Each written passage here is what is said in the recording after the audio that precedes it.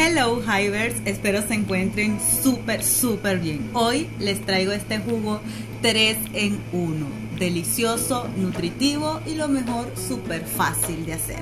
Vean el video para que se enteren. Los ingredientes que vamos a utilizar son los siguientes: una zanahoria, una remolacha y 4 naranjas bien jugosas. Pelaremos la zanahoria, luego la remolacha, le quitaremos toda la cáscara para posteriormente picarlas en cuadritos no tan pequeños, bueno, dependiendo de la capacidad de nuestra licuadora. Seguidamente le sacamos todo el jugo a nuestras naranjas. En la licuadora vamos a colocar los trozos de zanahoria y remolacha junto con un poquito de agua y vamos a licuar muy bien. Luego pasamos por un colador fino de modo de extraer solo el zumo de la remolacha y la zanahoria.